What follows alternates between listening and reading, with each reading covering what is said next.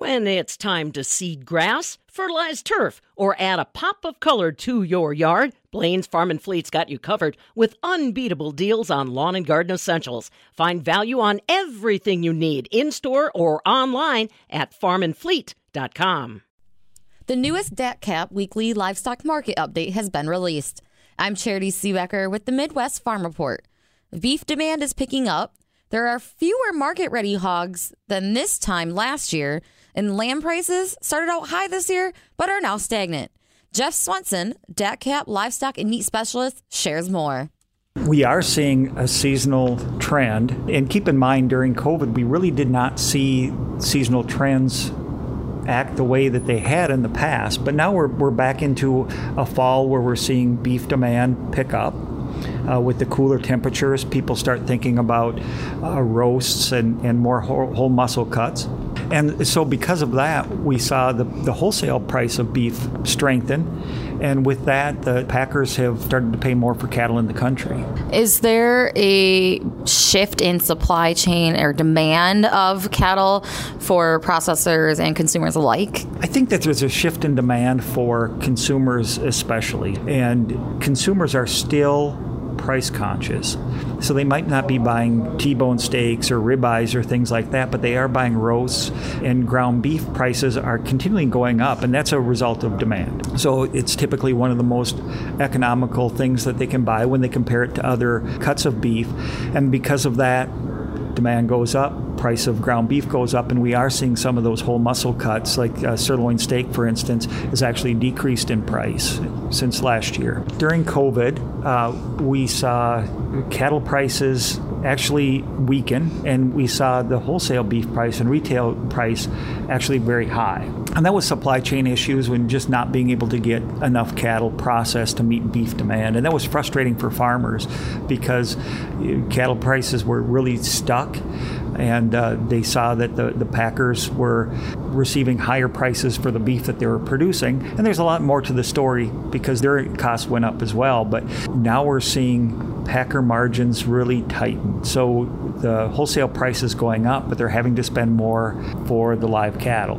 And we'll continue to see that trend as long as beef demand stays where it is now or increases, because we'll have fewer market-ready cattle coming to market. Now let's go into hogs, and can we talk about cash hogs and how that is looking, exports, things like that? Give us kind of a market insight. So cash hogs have been interesting in that we have fewer market-ready hogs now than we have this time last year and the year before. So pork production is really lagging behind last year, even though market weights have increased. So we've gained 2 pounds. So market hogs are averaging 285 pounds right now. So every pound on a live basis adds more pork to the market.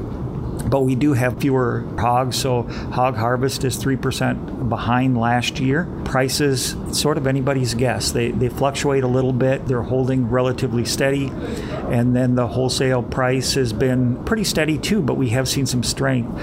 Exports are really interesting. So exports have been behind where we were this time last year. Last week, the U.S. export trade data showed that we had 40,800 metric tons of pork sold to international markets. That was a really big number. In fact, that was the largest number since March of this year. Now this year, we got the report out on Thursday, and we're right back to 20,300 metric tons, which is kind of the level we saw. So it doesn't seem like we can really sustain higher pork exports. The bright side to that is Mexico has been a very aggressive buyer of U.S. pork. Different trade agreements and things that have happened there have really made them step up to the market, and that is offsetting some of the market loss that we've had to China. Why do you think there is a lower number of hogs compared to usual? What do you think is causing that? We have seen some challenges when it comes to disease in the hog herd, and many analysts point to that. But profitability is really the main point. Farmers have culled harder. They've gotten rid of some sows. They've tightened their production. So we have fewer sows, fewer pigs being born. So we're just seeing a tighter supply. Now let's move on to the sheep side of things. Let's talk about how those markets are looking, and once again, the demand and supply of that. The lamb prices were extremely high beginning of this year and most of last year. And it was really this exciting success story of a protein that isn't widely consumed in the United States becoming more popular as people were home during COVID. They were cooking more meals at home. They were having meal fatigue. They wanted to try new things. Lamb benefited. So they tried lamb. They enjoyed it. They liked it.